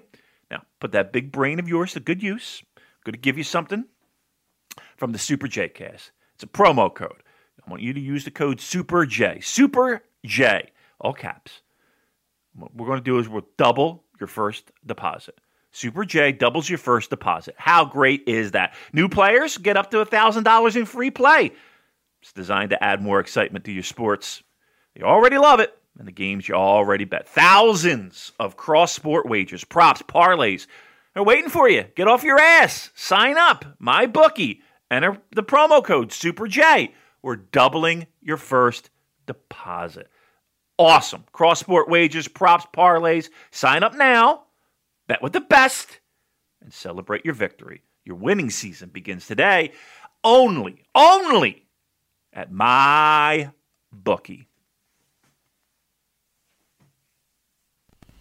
Right, well, we better speed things up a bit here. Tomohiro Ishii, we got 6 points so far. He's beaten Taichi, Yujiro, and lost to Jeff Cobb.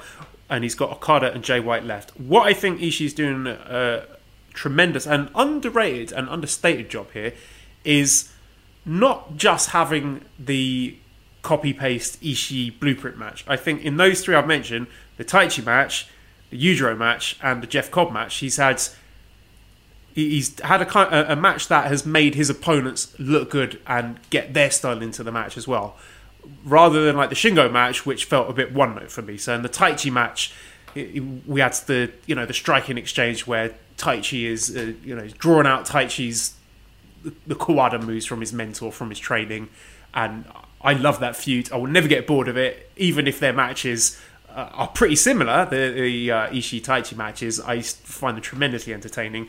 The Yujiro match, I think he did a great job in drawing Yujiro into a brawl and making Yujiro get involved in actually, I suppose I'm kind of contradicting my point there because he's drawing everyone into brawls.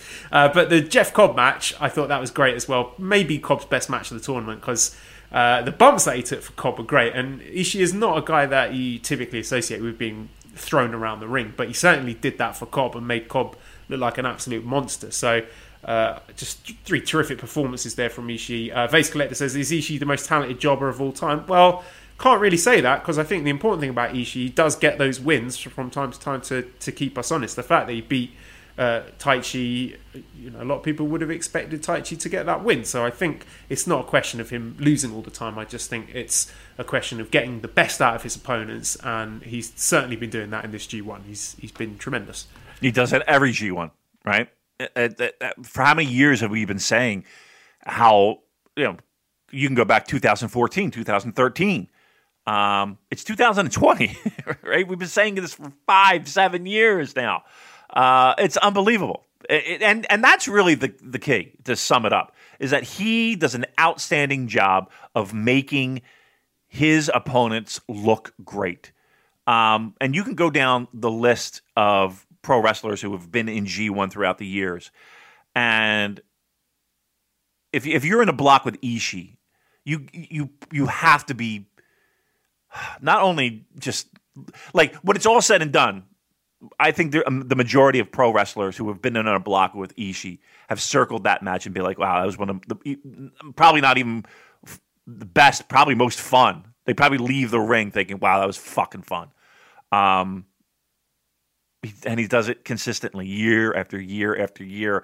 And he doesn't get the accolades, right, when it comes to points. I don't want to say he'll never win it, but he ain't ever fucking winning it. He's a guy, to help balance out the points. But in the process of doing that, he performs spectacularly, and he gives people some of their best performances because every single night he fucking does what he does, and it's great. And for me, it never gets old and it never gets tiring. He is an MVP of that block.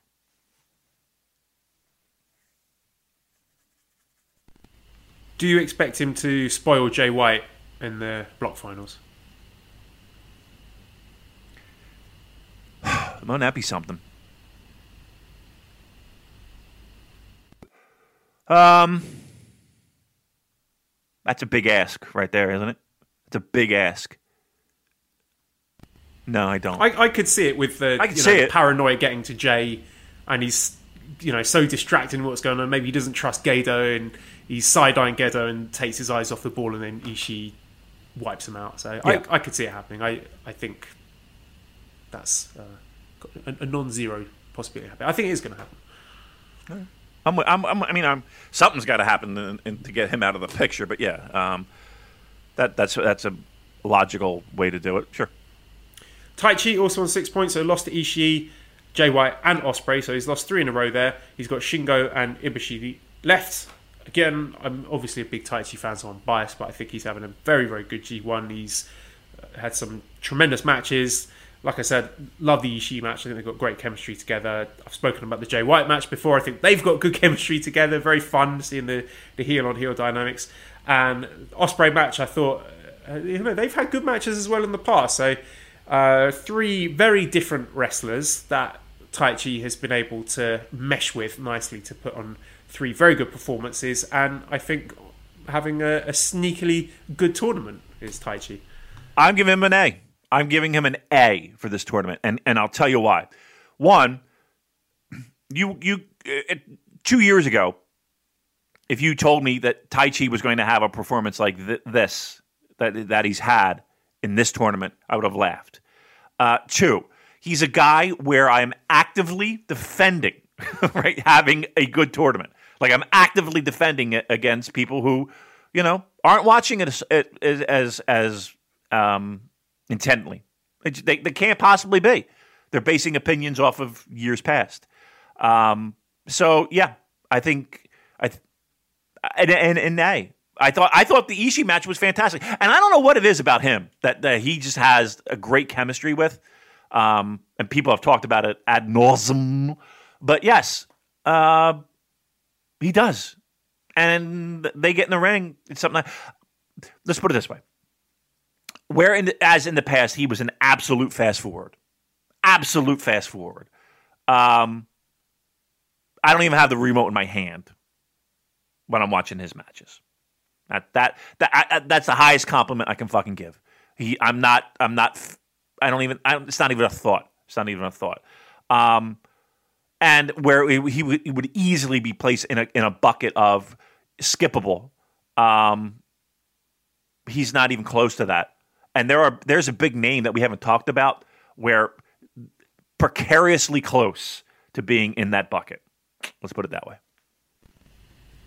Kenneth asked, do you think Taichi being less into the lip syncing, less dramatic with his pants stripping and kick in his mic are foreshadowing some character development for him, or do you feel that they're just to show he's serious about G1? There does seem to be a concerted and deliberate transition away from the shenanigans and the bullshit into presenting him as a more serious wrestler. And I don't know if that's with a view towards Minoru Suzuki eventually stepping away and maybe Taichi being leader of that faction, or if it's just it's necessitated it, the fact that he's been needed to be a tag team champion and have impressive semi-main events that deliver, and you have to deliver in a G1 because otherwise you're not going to be in it the following year.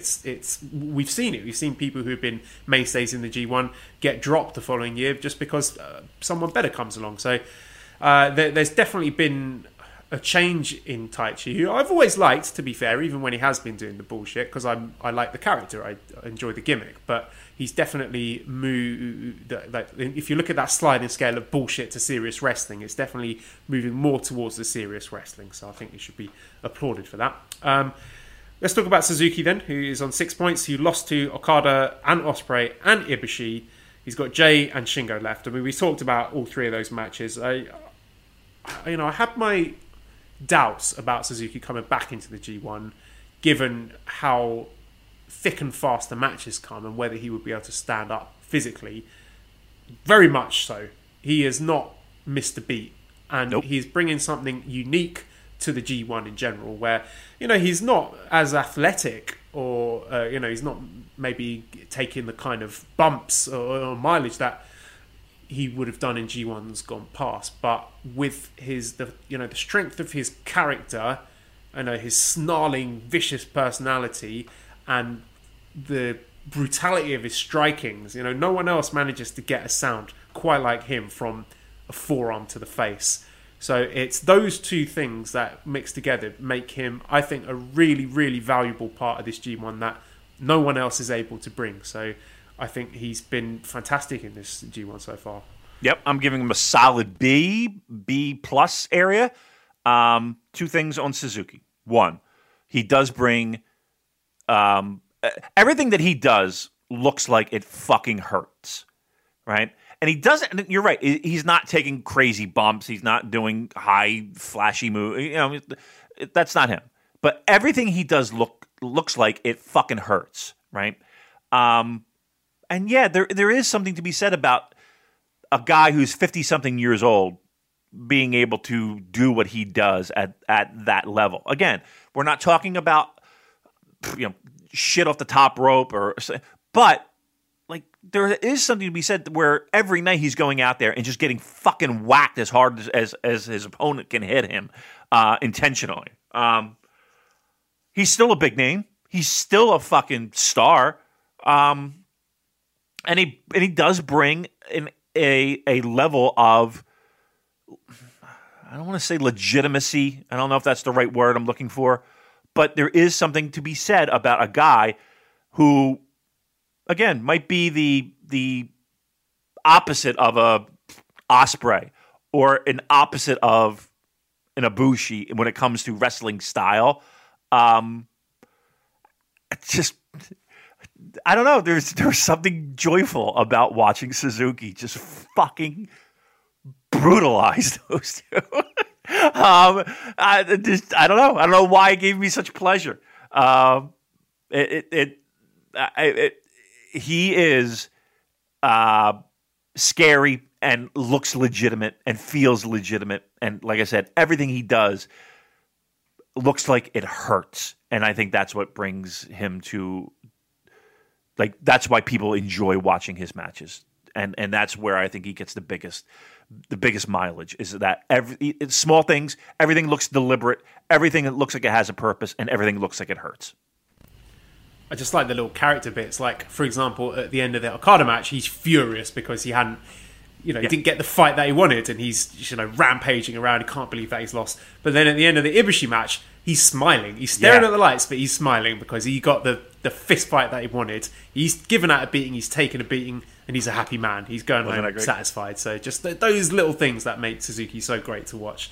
Pro Wrestle Machine says, was that the best Suzuki match ever? I guess he's talking about the Ibushi match. Yeah, certainly up there. I'd have to rack my brains to think of a better one, but it was certainly one of the most enjoyable in. He's had a couple Noah. Yeah, he's had a couple Noah matches that were fucking fantastic. I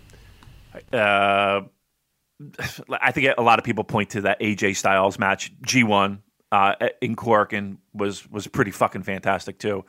Again, Suzuki can have great matches. Let's not beat around the bush. He can have great matches. He's 50-something years old though. That's the amazing part. So, he looks great. He fucking yeah.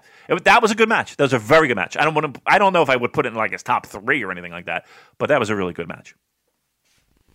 Shingo Takagi, 6 points, beat Yujiro and Ibushi, and then lost to Okada. He's got Taichi and Ishii left. Yeah, Shingo is just a guy that you give him the tap on the shoulder, he is going to go out and deliver a spectacular main event and get the best out of his opponent, make them look great. And I think he's had a very, very good G1, maybe with the exception of the Ishii match, which, again, it delivered everything that you expected. It just wasn't. It was just too long. We talked about that match in the past, but I thought he got a good. Well, I want to say he got a good match out of Yujiro, but I think their match was good. Nice,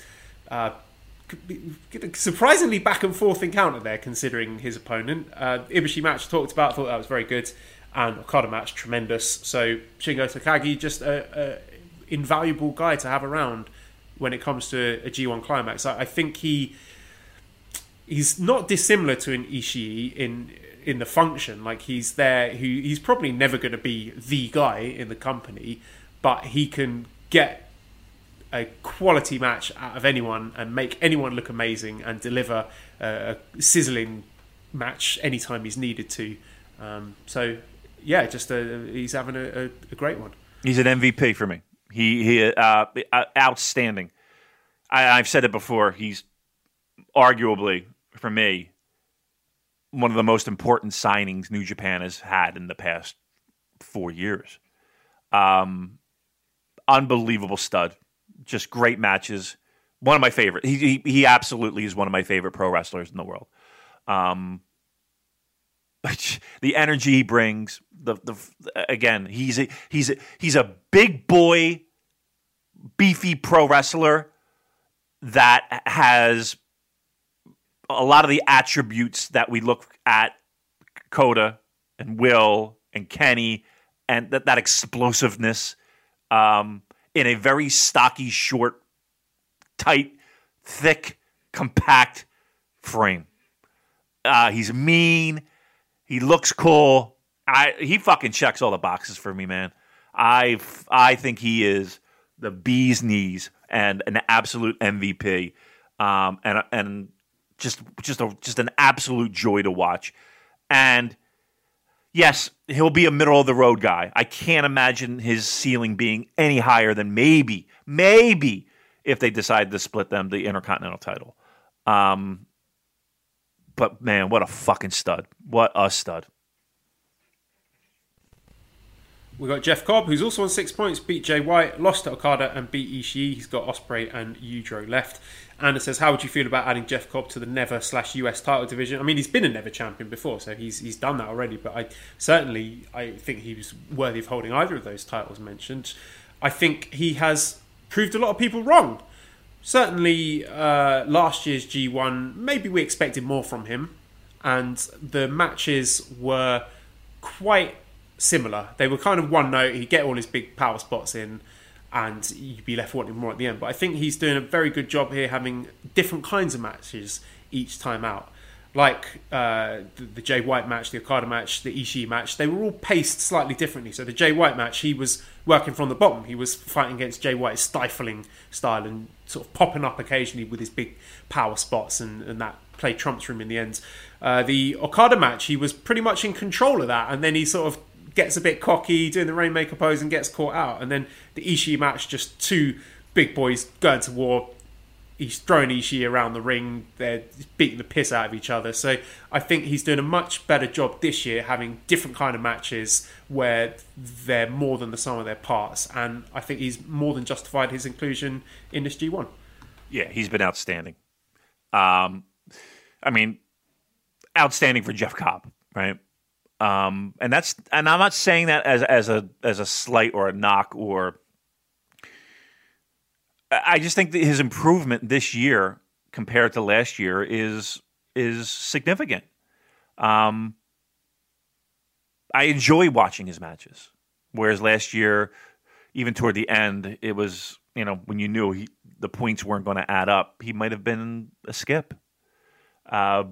Yeah, there does seem to be a little variance in his matches. The Jay White match I thoroughly enjoyed. And I think it was. I love the fact that, again, if we're talking about Jay White being the sneaky, the conniving, the guy who's going to find the opening, and the minute he does, takes advantage of it. That didn't mean shit to a guy who is a human brick wall, right? Like, I love that concept of no matter what, like you weren't going to get one over on Jeff just because of his just mass and his size.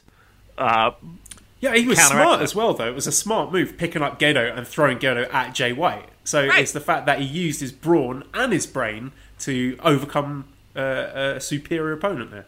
Yeah, absolutely. I'm curious to see people's pick'ems and how many people would have circled that. It's pretty interesting booking, to say the least. He's been good. Jeff Cobb has been very good.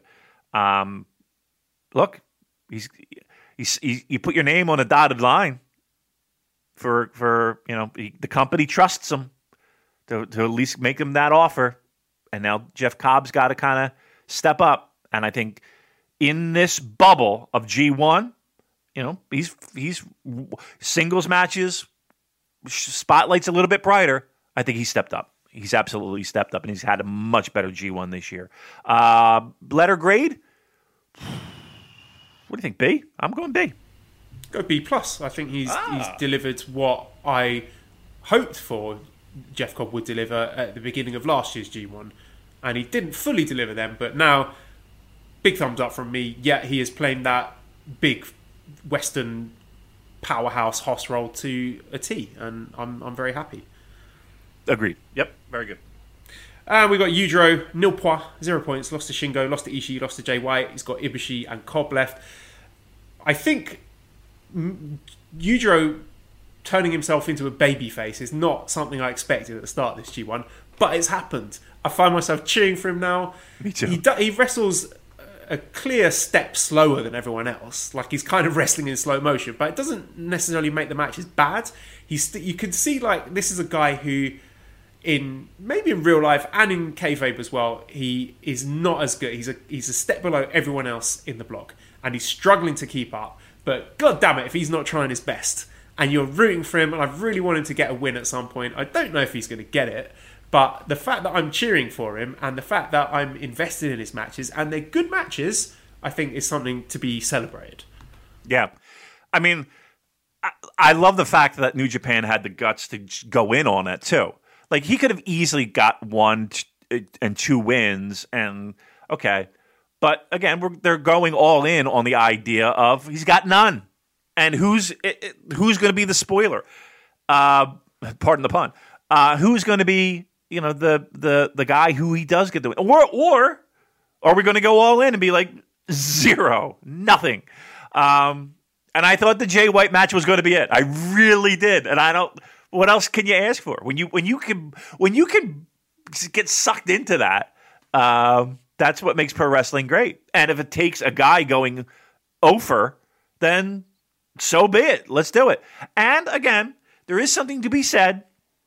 It is pro wrestling, and the argument can be made that pro wrestlers, they don't give a shit. They're out there to be a professional. There it is again, and do their job. But it might be a little bit like, okay, I'm lying down again, and he's doing it, and he's making it interesting, right? I know in many of the guys that I've spoken to when it comes to G1, they don't know if they're winning or losing until they get to the arena, and when they get to the building. So to show up and see your name not circled as going over, that might be again somewhat a little bit like, okay, lying down again. He's taking it that played into the Jay White match, didn't it? Because you could see it on his face, like, literally, I'm lying down again, and he's like, come on, get it over with. And then he's like, fuck it, I'm not having this anymore. I want to get some points. I don't want to be the laughing stock of the block anymore. So everything that you've described is playing into the stories in the ring as well. Yeah, absolutely. Yeah, I think he's done great. Given that, you're right. He is a step behind, but I think he's done fantastic. Yeah, and the fact that he is a step behind. He knows he's a step behind. Everyone thinks he's a step behind, but they're leaning into that, and that's part of the story. That's part of the charm here. All right, that's A block. We're going to have to speed things up with the B block. We got 20 minutes to barrel through it. Okay. Okay, so we got Evil, who's top. He's got 10 points. Beat Juice, beat Tanahashi, beat Naito. He's got Goto left. He's got Sonala left. Question from my friend Stuart. He says, you talked about your mixed feelings on the Bullet Club shenanigans on numerous occasions, but for me, problem is the execution, the ref distractions and bumps, and to some extent the foreign object shots look hokey, unrealistic and sloppy, which spoils my enjoyment of the matches overall. If they were executed more crisply and believably, like the majority of New Japan action, I'd take a more generous view of them. It's fine for Yano matches, but not the more serious Bullet Club. And Japanese Retro Game Center says, are ref bumps new GOD versus Sanada Evil? Asking for a friend. So I'm curious where you stand on Evil, because we are getting, as with Jay White 2 years ago, they're hammering you over the head. This is what Evil does. He's going to cheat. He's going to low blow. He's going to have Dick Togo garroting people. And the way they execute those interference spots is sloppy. It is not thoughtfully or carefully done. No. And it does leave you thinking, what is the referee doing? Why is he not disqualified here? It makes more than one person look stupid. But I still kind of like it. It amuses me. And when I see the spot after spot after spot with Dick Togo and Dick Punches and Red Shoes being a clown, it makes me laugh. And maybe not in a good way, but putting that to one side, I think the matches have been pretty good as well. I don't think he's been shitting the bed by any stretch of the imagination. I thought the Tanahashi match, as far as main events go, classic good versus evil, literally. Heel versus babyface dynamic there, which was fun. And I thought the Naito match, probably their best match out of the three. So I think I understand where he's going to lose some people completely with the shenanigans, but I think if you accept that for what it is, that's part of the evil character, then it's about what I expected from his G1. He's fast forward to me.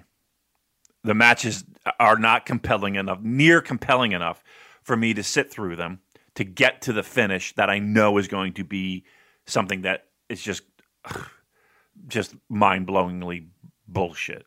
Like, I just can't. He's a skip. Here's how I watch evil matches now. Fast forward, fast forward, fast forward, fast forward, fast forward, fast forward, fast forward, fast forward, fast forward, fast forward. Okay, here's a finish. Oh, there's Dick Togo. Okay, there's Red Shoes down. Oh, there's a ball shot.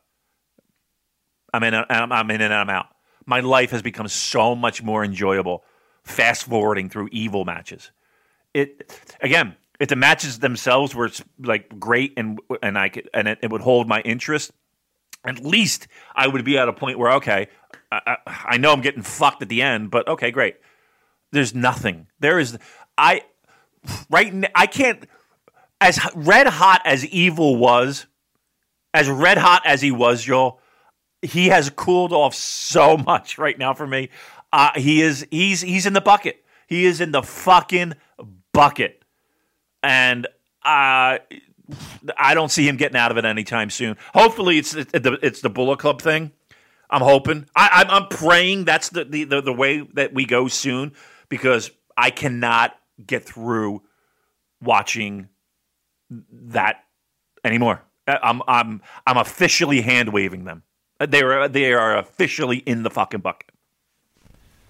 Yeah, you're certainly not alone there. I think plenty of people would agree with you. I guess I'm just sort of looking at it more favourably. I'm finding some enjoyment out of it. Do you think he's going to win the block? Because it seems at the moment like he is the favourite. Who's he got next? Next to, do you know? He has got, I just deleted it, he's got Goto and then Sanada. You figure Sanada's a loss, right? That's what I'm going with. I'm going with Sanada, a loss. I think he beats Goto, loses to Sanada. Okay. Let's talk about Tetsuya Naito then, who beat Yoshihashi, beat Juice Robinson, and then lost to Evil. He's got Yano and Kenta left. I think Naito has been invaluable in this B block. He's the B block MVP. He has been leaned on night after night after night to deliver long, exciting, high-quality main events. Sometimes getting a bit sloppy down the stretch. With the Destinos can get a bit clunky and awkward when he's tired, the opponent's tired. But putting that to one side, I think he has had tremendous matches. I thought the Yoshihashi match was great. Yep. He gave Juice his best match, and I enjoyed the Evil match. I thought the Evil match was good as well. So I think if you take Naito out of this B block, then you're looking at a very different proposition. But the fact that he's been depended on to deliver that big main event style match every night has been a success. Yep.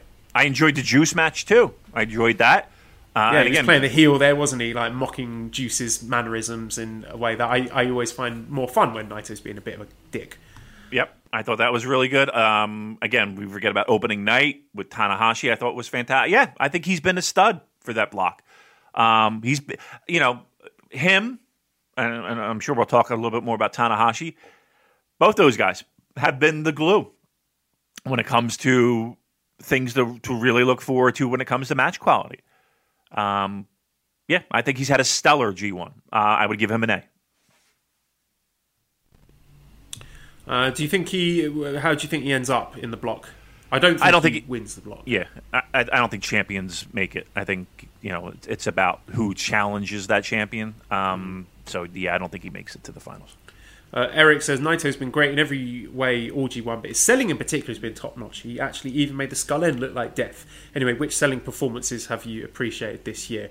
I am going to take selling performances and transition into the next person, which is Hiroki Goto, who's got 8 points. He beat Yano in about 10 seconds, which was great. It was fun, and I was thinking, is he injured? I thought he might have been legitimately hurt, because that was 2 matches in a row after the Zack match that went really short.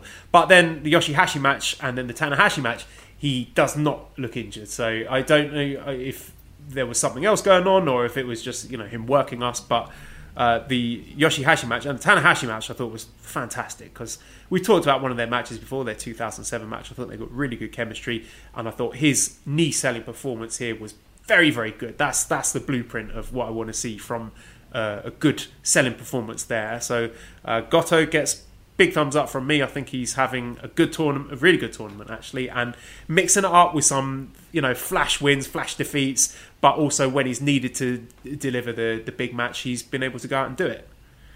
Yeah, he's been a bit of a surprise in the sense of, you always know he's solid, but you don't necessarily expect flashes of brilliance. I've enjoyed him this year. I don't know what it is. I don't know if it feels like a new coat of paint. I don't know if it feels like a renewed energy. I think he's been very good. Like, to me, he's been like an Ishii in the sense of solid guy who you're going to get a good match out of. And if you're working with him, you're going to get a good match with him. Certainly not a night off by any stretch of the imagination, but it's I don't know. It's almost like a comfort where Goto is going to deliver at least a very good match to make and help make you look good. I think that's his biggest and best role right now. Zack Sabre Jr. also has 8 points, who lost to Sanada, beat Yano, and beat Yoshihashi. He's got Juice and Tanahashi left. I think Zack is probably my runner-up in terms of B-Block MVPs. I think he has also been tremendous. He's brought, I think, extra energy this year and dynamism to put on more, I would say, physically demanding matches. He seems to have increased the pace, which has been really enjoyable for me. The Sanada match was... I preferred their Wrestle Kingdom match, but I think they've got good chemistry. I enjoy the grappling between them, and they played off some spots from that match. Like the finish of that Wrestle Kingdom match was a near fall in this match, and I always enjoy those little nods towards previous encounters. I thought the Yano match was the best Yano match so far, and I think a large part of that was because Zack was such a great straight man to play off against. Like when Yano taped Zack's hand to the chair, and then he comes back in, he manages to pull the chair in just in time. He got the timing spot on there, Zack did. And then the referees go, Yano's going, he's got a chair. And then Zack said, why would I tape the chair to my own hand? That doesn't make any sense. That's ridiculous. So the fact that he was sort of screaming about the ludicrousness of the situation, I thought was a nice counterpoint to Yano's silliness. And then it actually turned into a pretty good match at the end with him like breaking Yano's ankle. So that was good fun. And Yoshihashi match, for an opening match, I thought they did a really good job, both of them there. So Zack, I think, again, has been very, very important part of the B block. Yep, absolutely. Always a pleasure to watch. Specifically that Yano match where he's trying to pull the fucking chair between the rail, and I'm like, turn the fucking chair! If you lose by a count after this, you're the biggest boob in the world. Exactly the same thing. It's like, you can't be that dumb. Come on, and he fucking gets in. So that was pretty nice. Yeah, he's always look. There's no question that he is one of my favorites. So I enjoy watching his matches. I love his style. So I like it when he's in the ring with guys that are completely different and just creative ways to tie up limbs. That fucking gets me going. That gets my pants down. So. It's kind of hard for him. He's got to really shit the bed for me to give him a bad grade. But yeah, he's at least a B level right now. Sanada also has 8 points, beat Zack, Kenta, and Juice, so he's got 3 wins in a row there. He's got Tanahashi and Evil left. Vase Collector says, is Sanada cosplaying as Ryuji from Persona 5? Will you guys play Persona 5 after Final Fantasy? I do have Persona 5. I haven't played it yet. It's waiting for me in Shaman, so that is something I'm going to do when I get back.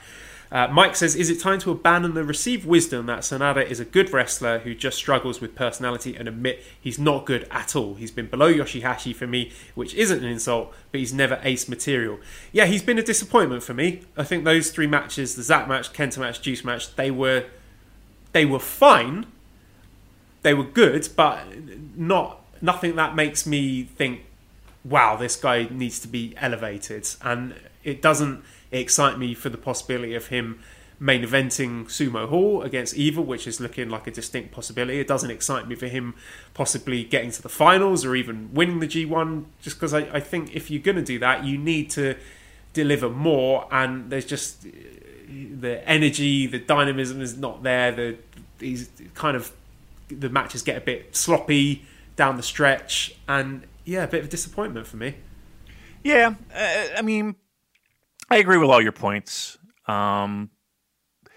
He's not one of my favorites, so I feel like I'm already, a little bit behind the eight ball when it comes to sitting down and prepping myself for watching those matches. He is what he is. I can't, I'm never going to be overly excited by him. I'm never going to be, when I see it coming up, I'm never excited. I'm sorry. He just doesn't do anything for me. So I feel like I go into it with a little bit of a bias just to begin with. He's just not my cup of tea. And he's kind of fit the mold for me. You know what I mean? He's been there. Like of the two guys that have been kind of Evil and Sonata have. I mean, Evil's worse for me. Sonata's not quite in that fucking fast forward hard yet. But he just doesn't do anything for me. It's hard for me to. So for a letter grade B-, C, I think he's been fine. He just doesn't do anything for me. Yeah, I can't say I'm excited at the prospect of him and Evil in the B block final. I just do it for me. Anyway, Toru Yano 6 points, lost to Goto, Zack, and Kenta, so he's lost 3 in a row. The Goto match was like 10 seconds, so there's not really great deal to say about that. But I do like the fact that they throw in those very, very short matches to keep you on your toes. Like I said, I thought the Zack match was very funny. I thought they were good sort of comic foils for each other.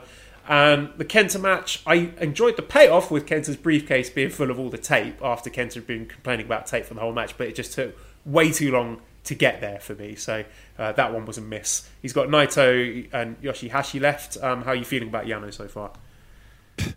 I mean, it's a palate cleanser, as people like to describe it. Again, I rate it by laughs. The Zack match was fine. Him hiding tape constantly. Okay, we get it. It's fine. He's been fine. I don't care about Yano. Just let that one hang in the air there. He doesn't care about Yano. I don't. Tanahashi's got 6 points. Beat Kenta, lost to Evil and Goto. He's got Sonata and Zack Sabre Jr. left. I think Tanahashi has been very, very good this tournament. Trying to remember what happened in the matches, because they do kind of blend together, don't they? I thought the Kenta match was, classic Tanahashi, him getting the main event, getting to do his air guitar at the end. That was really good. Evil match, I thought that was decent as well. Really? I didn't like the that shenanigans. I thought it was fine. Again, I've got a high tolerance, a high threshold for tolerating the shenanigans, and most people do, I suspect. I thought the Goto match was great. So, Tanahashi's been good. I think Tanahashi's been really great. I liked the Kenta match a lot. I did not like the Evil match all that much. What would he have before that? Rack my memory here. I thought the Yoshihashi match was pretty good. I think Tanahashi's had a pretty solid G1. I would give him a B right now, close to an A, maybe a B plus. I really enjoyed it. I think he's one of those guys. We talked about Jay White being 2020, how he's just exploded. For me, Tanahashi just looks like a refreshed human being. Like the break did him so well. I think he's had a great tournament. So I think he really has, and it's an amazing thing, being that we always talk about how banged up he is going in. I think he's done great. Juice Robinson on 6 points. He lost to Evil, Naito, and Sonata, so he's lost 3 in a row. He's got Zack and Goto left. Has he been a bit of a disappointment for you, Juice? He hasn't, maybe aside from the Naito match, he hasn't quite stepped into that extra gear that we have seen from him when he gets the big spots, like I mentioned before, that Jay White match in the States. But I was expecting and hoping more from Juice Robinson, and he's been fine. The matches haven't been bad; they've been good matches, but I've been left wanting more from him. What do you think of the Evil match? I don't remember much about the Evil match because I was too busy taking a victory lap over the World Tag League Best of the Super Juniors thing. I didn't hate that match. As much as I'm down on Evil, I didn't hate that match that much.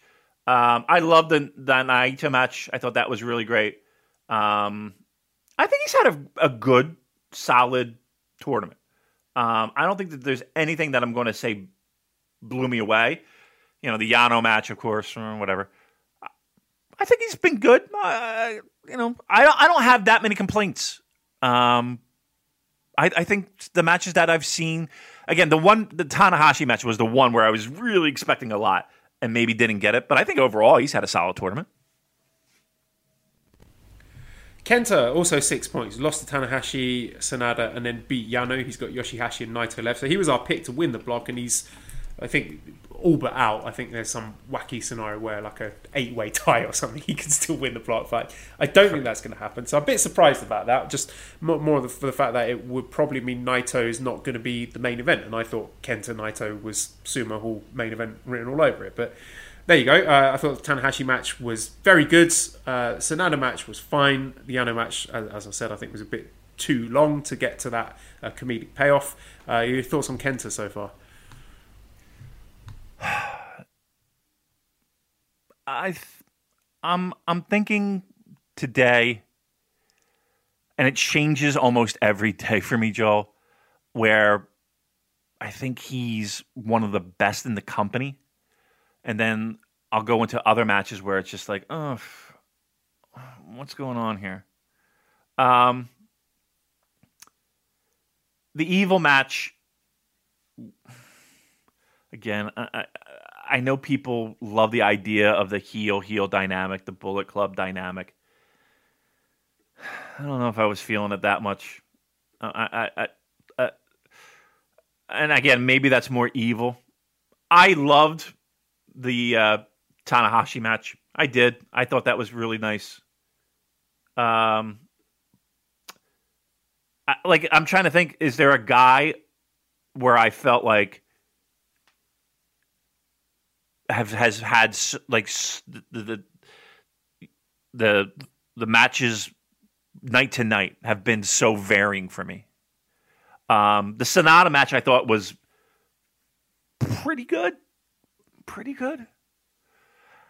Maybe it's just because he hasn't stood out to me. Like that's maybe it. Like I just don't feel like he's stood out for me since he's returned. I feel like he made more of a like he stood out more to me on Strong than he has here. Does that make any sense? Like I just don't feel like he's shined in G1. I don't know. I'm not feeling Kenta. To be fair to him, he's got these two opponents left. Yoshihashi and Naito are two people I would expect him to have very good matches. So we might feel differently about him by the end. Which brings us on to the last person in B block, Yoshihashi. Only 2 points. He lost to Naito, Goto, and Zack. He's got Kenta and Yano left. David says you've spoken a lot about how good Yoshihashi's performances have been, but what do you think of the booking of his matches? Seeing him go 15 to 20 minutes and get a lot of offense against the top guys in the block has surprised me, given his low status prior to the summer. And I agree with that, because I thought that he had a good chance of beating Naito, and when he didn't, I was like, which I think, again, speaks volumes about how well he's done, and bringing the energy and the enthusiasm and wrestling, not dissimilar to Yujiro, like a guy who knows he's got a lot to prove and knows that in terms of skill, talent, he's below all the other guys in the block, so he's going to have to work extra hard if he's going to keep his head above water, and he's just struggling to do that. And again, I like the fact that he's only got 2 points. This is a guy who was dropped from the G1 last year, so you wouldn't necessarily expect him to come back in and then suddenly be on level pegging with most of the guys in the block. So I think he has really surprised me with the dynamism he's putting into his performance. The little arm lock that he's added to the butterfly lock to make it look like a legitimate submission maneuver. So just little touches like that has got me investing in it, and I'm a fan. I'm enjoying his matches. I look forward to them. He hasn't had any bad matches, and I'm actively rooting for him to win. So a big turnaround for Ichiban Sweet Boy. Yeah, and a guy who is it's very easy to just dismiss. He's done an excellent job of making people care, and that's the biggest challenge for Yoshihashi. It's not the in-ring stuff. I think everybody can agree that there's not a guy on that roster who can't go. It's getting you invested, and the company has done a pretty decent job of kind of waking you up to that fact. He's had a real solid tournament.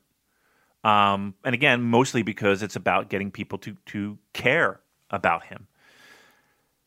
I would say, for me personally, he's had a better tournament than Kenta, and he's had a better tournament than Evil.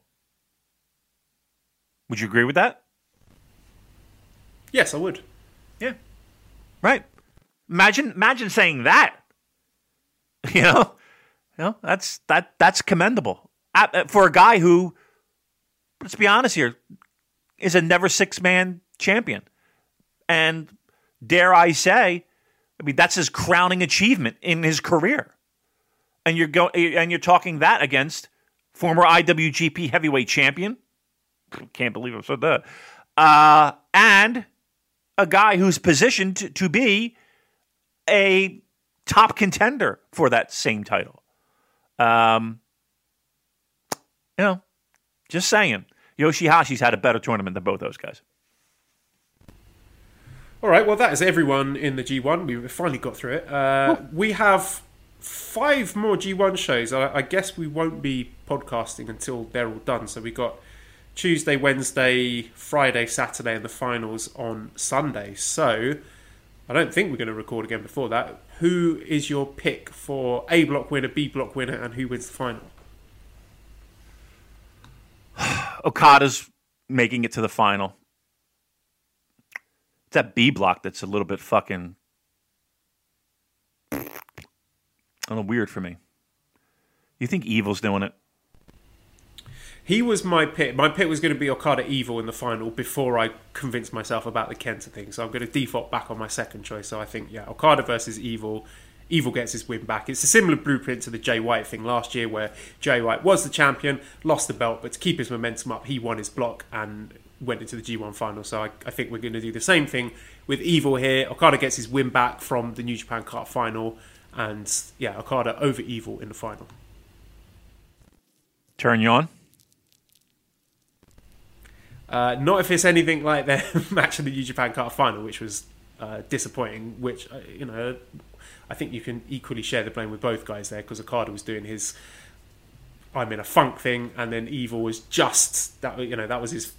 No, he hadn't even turned to Bullet Club then, so he was sort of mid-turn there. So yeah, I would expect more. I think Okada and Evil have had very good matches in the past. I think they do have good chemistry. And I think if Okada is in full Rainmaker mode, which he should be, then this could be an exciting match. I hope it's not too heavy on, I'm not going to say shenanigans, but poorly executed shenanigans. Right. The problem is that you have gone to shenanigans constantly. See, here's the thing. The only thing they can do is have the shenanigans play and them fucking up, right? There has to be a sense of revenge. Because there's no reason to do shenanigans in fucking Hiroshima or fucking, in the middle of this tournament. And they've done it every night, with the payoff hopefully being, the shenanigans fucks them over in the end. Or you could have Jay White, grabbing Dick Togo and I don't know. Right. I mean, we're fantasy booking, but yes, but you get my point, and we're on the same page in the sense of there has to be a payoff to that. That does not sound like a sexy G1 final to me. But okay, let's see. Let's give them the benefit of the doubt. Let's see what they can pull out. There's no way Kenta, point wise, there's no way Kenta can squeeze in there. There is, like I said, but it would involve a lot of people It was like an 8-way tie or something, and then you've got to go on different layers of tiebreakers, and then it will come down to Goto and Kenta for the final tiebreaker. So it's a mathematical possibility, but I don't think it's going to play out like that. Usually it's a lot more simple than that. I suspect B block is going to be semi-main event, Kenta spoils Naito, and then it's Evil versus Sanada for all the marbles in the main event. Okay. All right. Look, I'm holding out hope for Kenta. I think Kenta would be a little bit more of an interesting match, but okay. Evil, we'll see. We'll see. All right. Good so far. I hope everybody enjoyed it. I know we barreled through a block there because we're pressed for time. But there's not that much to say about the B block, really. I feel a lot of the more interesting discussions were with the A block. I didn't feel like I didn't say anything about the B block participants that I wanted to say. All right, good. Well, here's what I will say. I'm fucking exhausted, and I have to go to work. Yeah, let's get out of here then. So I will wrap it up. redcircle.com/shows/super-j-cast if you want to throw some money our way. And also thank you to our sponsors, MyBookie. Don't forget you can use that code SuperJ to get some bonuses. Discord link is in the show notes. Please do check that out. It's a lot of fun getting in the live chat while the matches are going on. So we've got 5 shows coming up. So if you're looking to chat New Japan, get involved with that. ProWrestlingTees.com/SuperJcast for our great t-shirts. Thanks, as always, to Editor Dan on Twitter @LousyHero219. You can subscribe to the Voices of Wrestling Podcast Network for other really good shows. Give us a 5-snake review on iTunes. Follow us on Twitter @SuperJcast. Thanks, everyone, for listening, and goodbye.